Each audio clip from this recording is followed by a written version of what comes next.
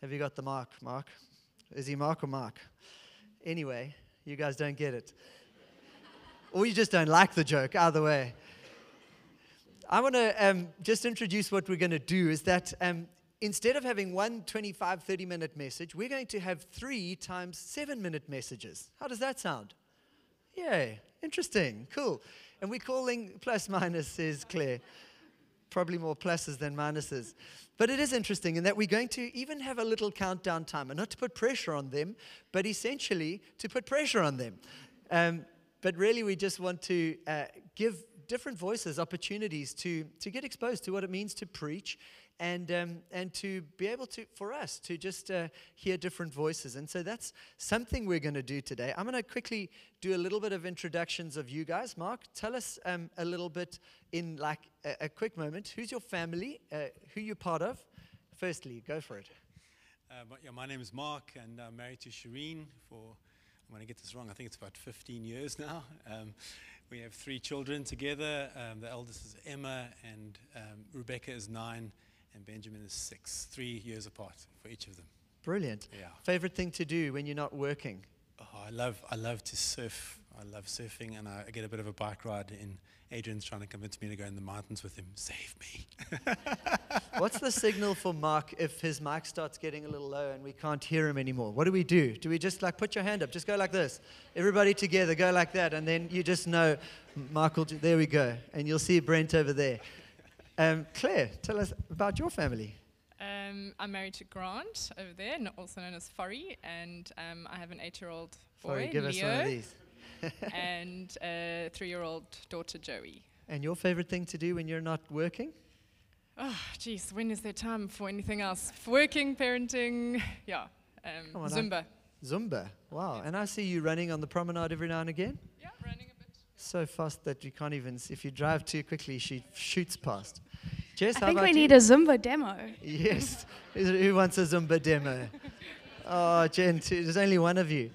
Jess, tell us about your family. So I'm married to Paul, and we have little Adam, who's almost 2, actually. Yeah. Wow, awesome. Your favorite thing to do during the week? I love Aside- cooking. Oh, Yeah. And Adam's now joining me in the kitchen, which has been a wonderful and terrifying thing for our family. wow, you are a very brave person. Not only is she brave to come preach, she's brave enough to let her little one cook. So we're going to, the brief to these guys was, you've got 7 minutes to pick a verse, one verse from Joshua 1 through 3, and really to trust God that as you study this thing, that one verse would come alive and that there would be something in it that would serve us and inspire us and speak to us. And so that's really what they're going to do. I have given them the brief. They're not doing long introductions. They are getting up, they're taking the mic, and they are going to preach. The context of Joshua 1 through 3, so that they don't have to keep introducing it every time, is you've got the people of Israel who have been wandering in the desert for 40 years. This is kind of going, if you go all the way back, you've got Abraham who gets a promise that he is going to be a nation who's going to bless many nations. And so Abraham has he has a son who has another son, Isaac and Jacob. And then Jacob has these 12 sons who live in Egypt, and they multiply radically. And they've got this promise from Abraham that basically the whole of Genesis 11, Babylon, all that stuff is going to be undone, and God is going to restore the world to the way that it's meant to be, and he's going to use a nation called Israel to bring Eden back. And they're filled with promise, and these are a rebellious people. And so the first gap they get to get into the promised land, they don't take it. And so they spend 40 years wandering in the desert, wondering what's next, until Joshua is brought into, Moses kind of passes away. Joshua becomes the leader, the commander-in-chief of Israel, and God says, okay, this is our gap. We are going to come and occupy the land that was promised to you a long time ago, and that is rightfully yours, and that this is going to be the place where not only do I bless you, but you are going to be a blessing, and you're going to show the world that I am the one true God, and we're going to do the world good. And the world is going to be different, and Eden will be restored. And actually from your seed is going to come one who will ultimately bring this new life to pass. But it gets pretty practical because they're on the other side of the Jordan and they've got to move into this promised land, and it's a big group of people. So now is this time where they are crossing over. They're going to live into these promises and face some of their fears. And this is a big moment in the life of Israel. It's a big moment in the life of Joshua. And it's a big moment in the life of these three guys as they get to speak into some of the verses that have meant the most to them. So, with no further ado, with a round of applause, let's welcome Jess.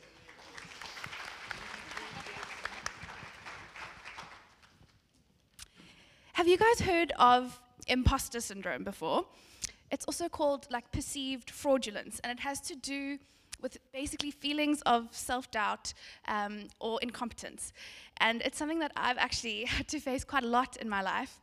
A few highlight moments include when I got my first teaching job, when I became a mom, and most recently when I was asked to prep for the sermon. My head and my heart just flood up with doubt and fear, and I feel like I'm just waiting for someone to catch me out. Like, if they really knew who I was, there's no way that they would trust me to educate a bunch of teenagers for their final exams or leave the hospital with a tiny, helpless baby with no adult supervision. And it's in these moments that I'm trying to learn this discipline of bringing myself back and thinking of how many unlikely role players there were and are in God's story. And there are so many throughout the Bible, these everyday people who God uses to do really cool things. And I want to chat about one of those people today. Her name is Rahab, and we learn about her in Joshua 2. So Joshua is about to bring the Israelites into Canaan, and he sends 2 spies ahead of them to go and sort of check things out. And obviously these spies are in a fair amount of danger, right? They need to be hidden and protected. And the woman who takes them in, her name is Rahab. And she is who some might perceive to be an unlikely role player in God's story. She's a woman, she is a Canaanite, and she's a prostitute. Okay, and yet we see in her story that God not only has business to do with her, but also good works to do through her. She's referred to as Rahab the prostitute in so many texts and so many commentaries. And that might seem like a title that God might want to steer clear of.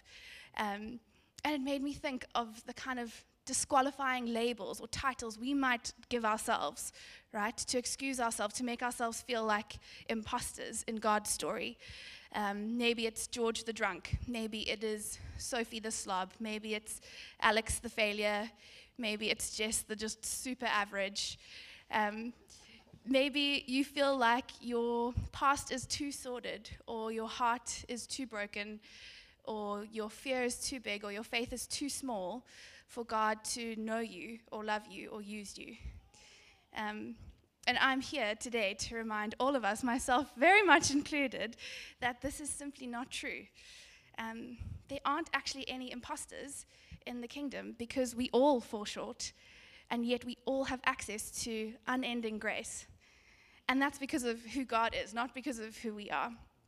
And that's because of what Jesus has done, not because of anything we have or haven't done. And so no matter where you have come from this morning, no matter what season you are in, no matter what labels you are carrying around with you, you can have access to the one true God because the work has been done already. And even though I know this and believe this to be true, and even though I try really hard to walk my life with Christ, there are moments, many moments, when I'm reading my Bible or listening to a sermon or contemplating the greatness of God, and I just get completely overwhelmed. I hear miraculous stories, and I hear of heroes of faith, and I hear the call to be more Christ-like, and sometimes it's so awe-inspiring, but at other times it is so humbling, and it invokes fear and a sense of incompetence in me. Rahab actually describes this really well for me in Joshua chapter 2. She's chatting to the spies and telling them about these stories of God and the Canaanites that have and the Israelites that have filtered their way back to Canaan. And in Joshua 2 verse 11, she says, "When we heard of it, these miraculous stories of God, our hearts melted in fear, and everyone's courage failed because of you. For the Lord your God is God in heaven above and on earth below. Now, Rahab and the Canaanites had every reason for their hearts to be melting in fear. They've heard stories of this God who has parted seas, who has defeated strong and powerful nations, and they know that they're coming next, right? And I understand those who would have wanted to run in the opposite direction. But that's not what Rahab does. She says yes. She hears these stories of God, and her heart doesn't melt in fear, and her courage doesn't fail. She stands firm. She accepts the truth that God is God. Despite her standing in society, despite her nationality, despite her past, she accepts that the God of the Israelites is God Almighty. She doesn't wait until she's established a new career path or built up a really good church attendance record. She just says yes right where she is. And I feel like she totally puts to shame the silly excuses that I come up with to not say yes all the time, right? Because imposter syndrome often leads to postponement syndrome. And so we feel like, oh, I just need to sort out X, Y, and Z, and then I'll be able to say a bigger or better yes to God. I just need to get through this busy month, or get on top of this admin, get my toddler sleeping through the night, heal from this generational trauma, and then I'll be able to be part of God's story. But that is not what God wants or needs from us. He doesn't want us to try and sort our lives out. It's actually in the midst of those daily struggles and the chaos where the kingdom story is unfolding, where the work actually needs to be done.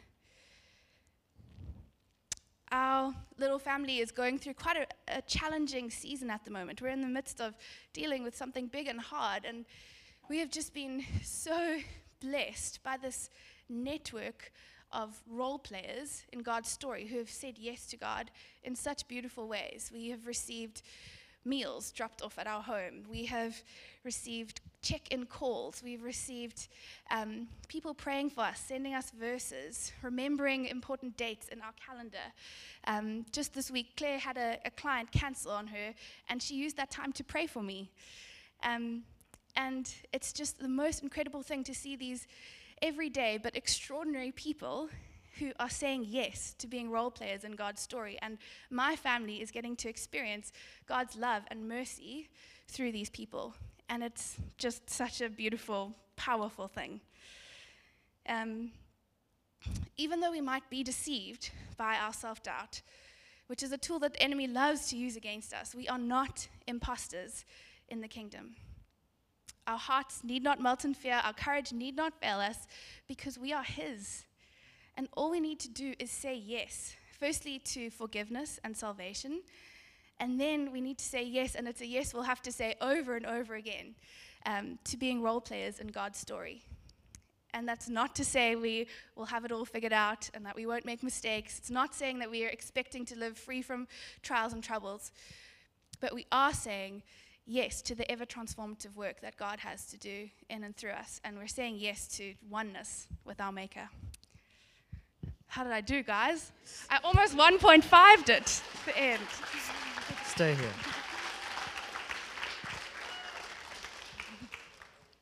Deserved a longer applause. It was that good. But it's a now word, and I don't want to lose the focus. And I'm going to ask Jess to pray for us. I'm going to ask you to close your eyes because a now word means there's something now happening. And postponement means I'll process that later. And it's so easy to go, I'll process that later, when probably while Jess was speaking, one or two things popped into your head and went, this is a now moment. This is a right now thing.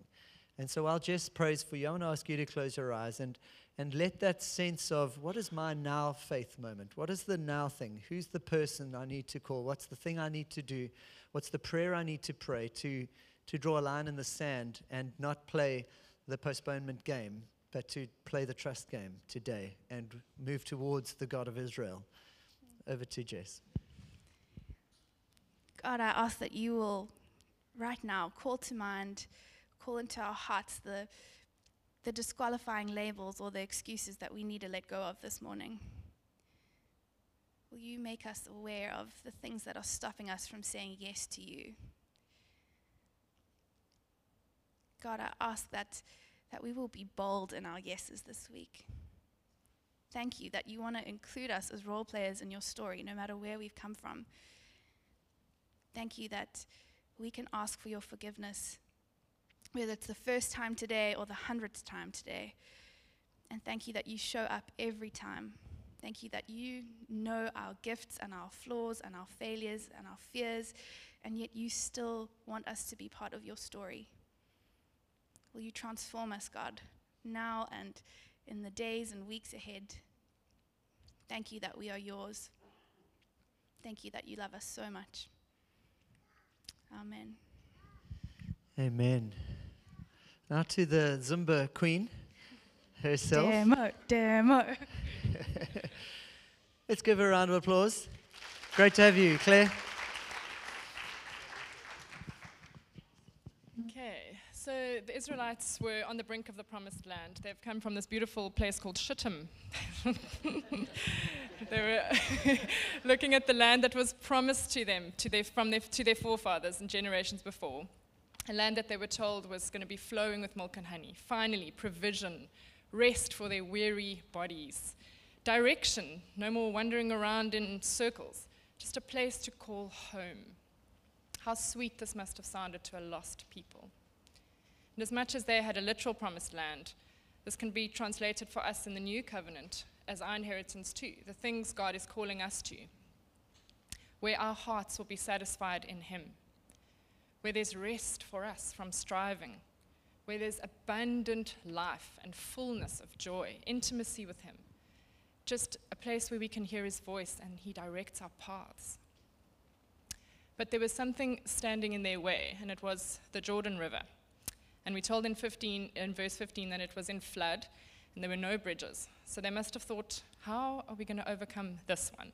How devastating that the promised land was right there, but just out of reach. And I want to suggest that we also come up against obstacles that stand in our way of stepping into all that God has for us. It can be different for each one of us, but I want to shine a spotlight on two things that have been relevant for me, and maybe some of you can relate. So the question really is, what holds us back from walking in the calling that God has on our lives? The first thing I want to talk about is being in a comfort zone. So I know it sounds like a cliche, but it really is a thing. Fori and I have been in a life group for like 3 or 4 years now. We're with Mark and Shireen. And we just absolutely love it there. We're part of the furniture. We know everyone and everyone's stories. We feel so comfortable, and it really is our happy place.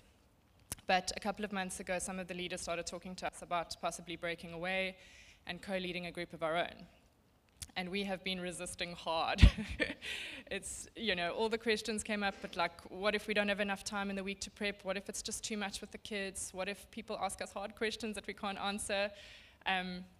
But we feel like finally God is saying, just step into this. This is a new season for you of growth, because there can be no growth in that comfort zone. And we realize that it's not what God wants from us, but it's really what He wants for us. And so to those of you or us who are missing out because we're just too comfortable, I believe God wants to say, come, follow me. Don't build your life on these temporary comforts, but rather all those things will be added if you just seek my kingdom and my righteousness first. And the second thing that I think holds us back from taking hold of all God has for us is maybe a deeper one. It's something that we can't always name or even explain, and that is shame.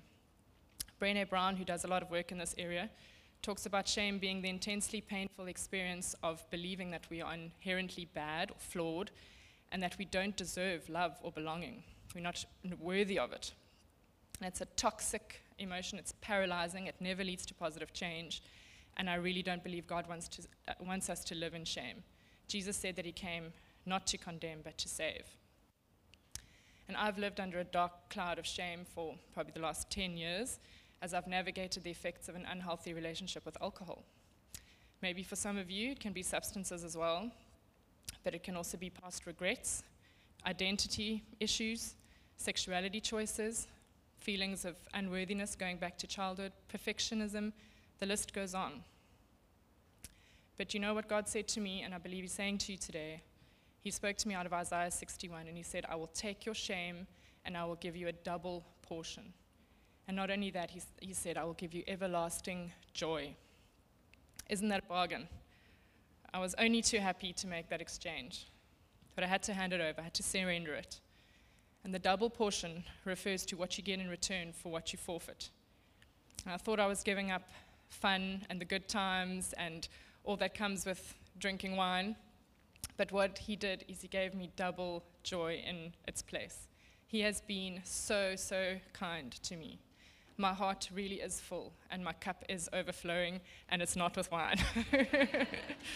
After many years of struggling and just feeling stuck in that cycle of sin and shame, he has made so good on his promise, and he is so faithful, and he's given my life a new purpose. His word says, do not hold fast to the former things. I've put a new song in your mouth. I want to encourage you, hand it over to him because he is sovereign and his grace is sufficient. None of us are without sin, but we have a Savior who is.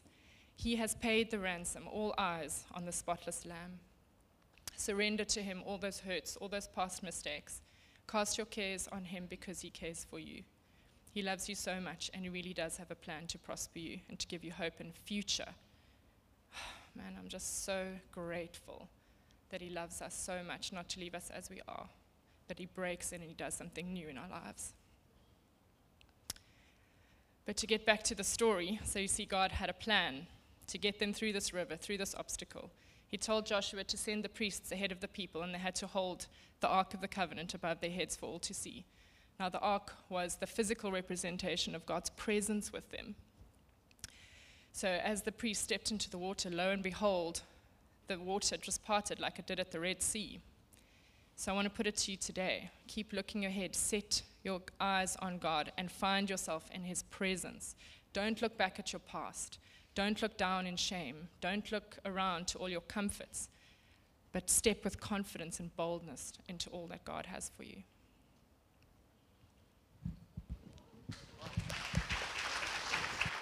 That's why this one.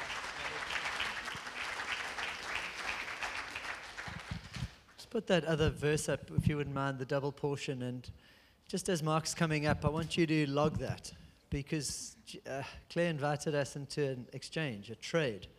You bring your shame and your comfort, and you get a trade of double portion. It's a remarkable, beautiful part of the gospel. And I want us to log that, just that language, double portion. That is, you give the worst of yourself, the stuff you regret the most, so God comes and brings a double portion. And Claire, thank you for that. I really want us to log that, because we're going to take some time afterwards, and that concept needs faith brought to it. And I want us to really log it in our hearts as we move towards a bit of a response moment afterwards. One of the finest surfers on the West Coast, Sunset Beach, local. Over to Mark Tromp. Let's just pray quickly. Heavenly Father, we just all surrender ourselves to you to give the word and to hear and receive it. We surrender to you, Lord Jesus. Amen. Joshua 3:9, and Joshua said to the people of Israel, come here and listen to the words of the Lord your God. And I want to tell you today that in the presence of Jesus, in relationship with him, through his righteousness, that we receive the word of God. And in doing so, we enter into God's plans for our lives, including our inheritance. And last week, we were camping on the banks of the Rafiki Sauna End. It was cold and chilly. We were told not to go, but we went anyway. My 3 kids, aged 12, 9, and 6, went with me for a bike ride. And we jumped on our bikes and we headed off to the muddy, sandy track winding through the apple orchards. And it was amazing at first. We were riding through the puddles, racing. We even stopped to eat some apples off the trees. But when the first shoe got completely wet and it started to rain and the little bodies got tired and cold and there were a few tears and some scared protesting, it was the day before Father's Day and it was a perfect scene for me to come along. And I came alongside them and I started to speak with them. And I said things like, no, Lovey, it's just spitting, it's not raining. I know it's tough, sweetheart, but the more we stop, the wetter we're going to get. Don't give up now, my boy. We're 4 kilometers in. We just got a short way to go. Go to the right of the puddle there. Go, go. It looks firmer. Go fast. Go, go, go. And I'd get alongside them, and I'd put my hand on their back, and I'd push them like this, and they'd get their tails up and go whizzing off again. And it was my being there, my confidence and my perspective and my words that brought them home for some lunch and some hot chocolate. And Joshua brings the word to the people. It wasn't dissimilar for Joshua and the people. I was bringing my words to the kids to bring them home safely, and Joshua was bringing God's word to the people to bring them into inheritance, to the promised land. And for us today, guys, Jesus is our true and better Joshua. Joshua received the word from God and was present with the people as he brought it. That's what he did.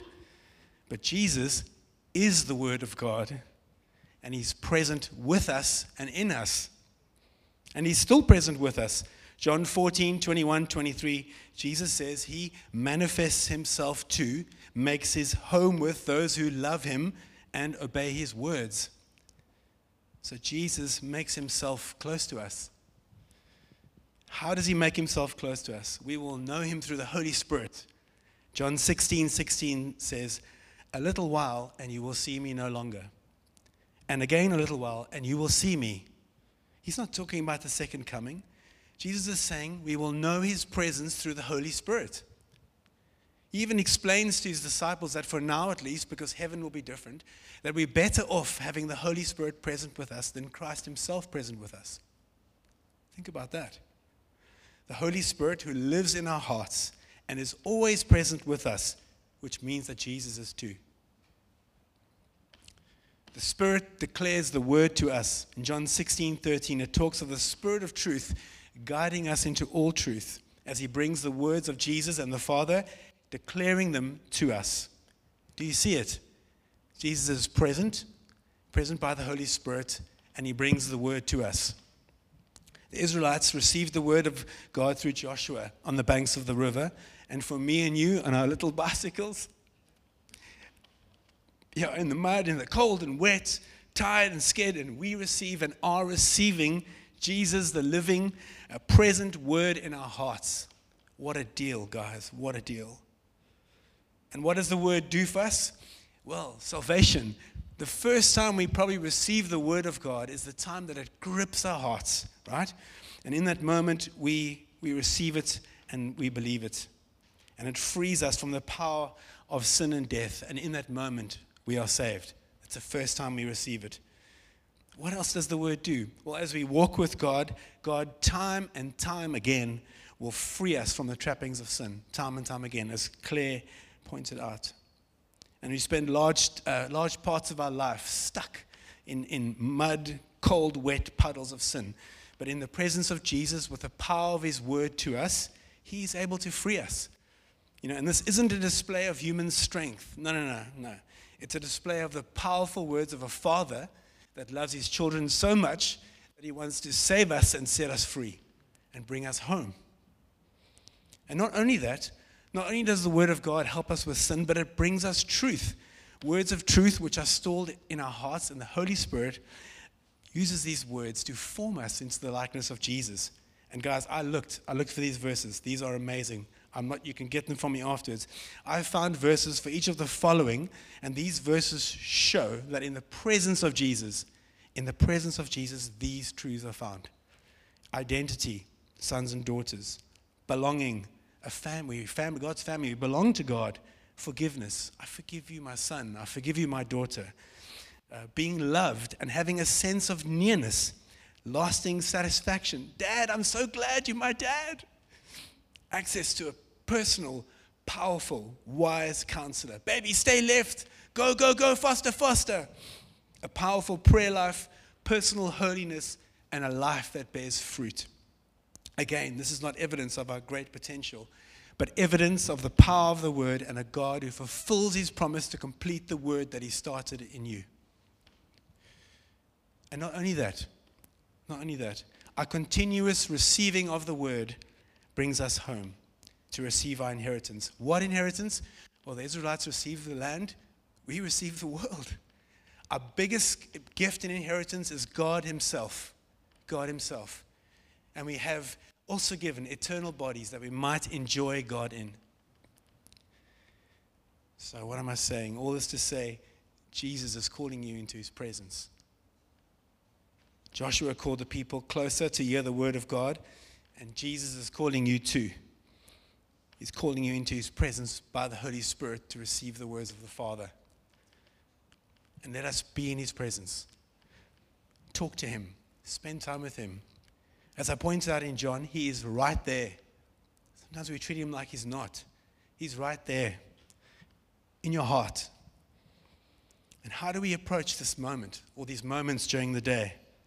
And I thought about this, a heart position of I'm in Jesus. Not I'm in my holiness of yesterday or I'm in my sin of yesterday. No. I'm in the righteousness of Jesus. And therefore, we can always come with confidence. And Jesus calls us into his presence to receive the words of the Father. Words to save, words to free, words to form, words that will complete you. His work he started in you. Why? So that your life can reflect his glory and his goodness.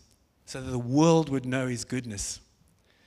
So what I'm largely talking about here is the reading of Scripture, saturating your heart in God's word in the presence of Jesus. And what I see is the Holy Spirit of God grabbing this reservoir of the word of God in your heart and bringing you life. Sometimes just as you read it, sometimes a week later, a month, or even a year later, years later. And you might find that the more that you put the word of God in your heart, the more you receive it. And the more that you receive it, the more that you are brought into his likeness and his plans and in his ways. So in closing, I want to remind you of the Jesus' call, like the call of Joshua. Be in my presence. Come in my righteousness and receive the words of your Father. Amen.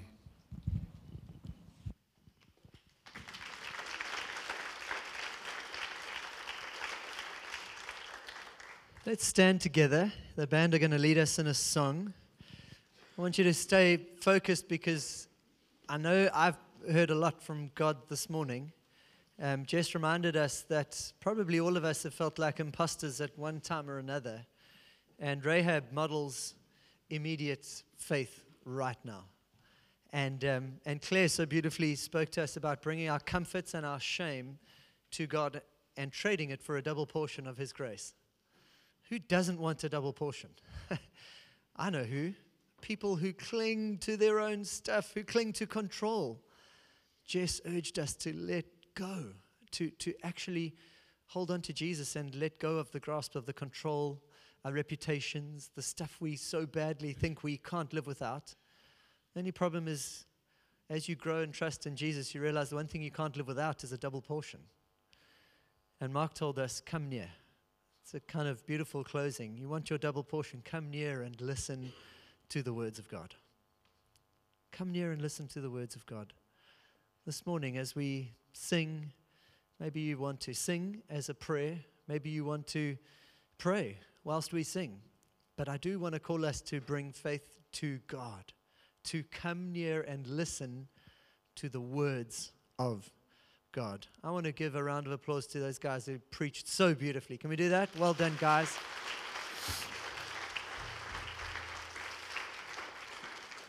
Father, as we sing, we give you glory and we ask you to continue to speak to us. We draw near to listen to your words, to receive a double portion and to let go of our imposter syndrome and to trust that we are welcome in your beautiful presence. Let's sing.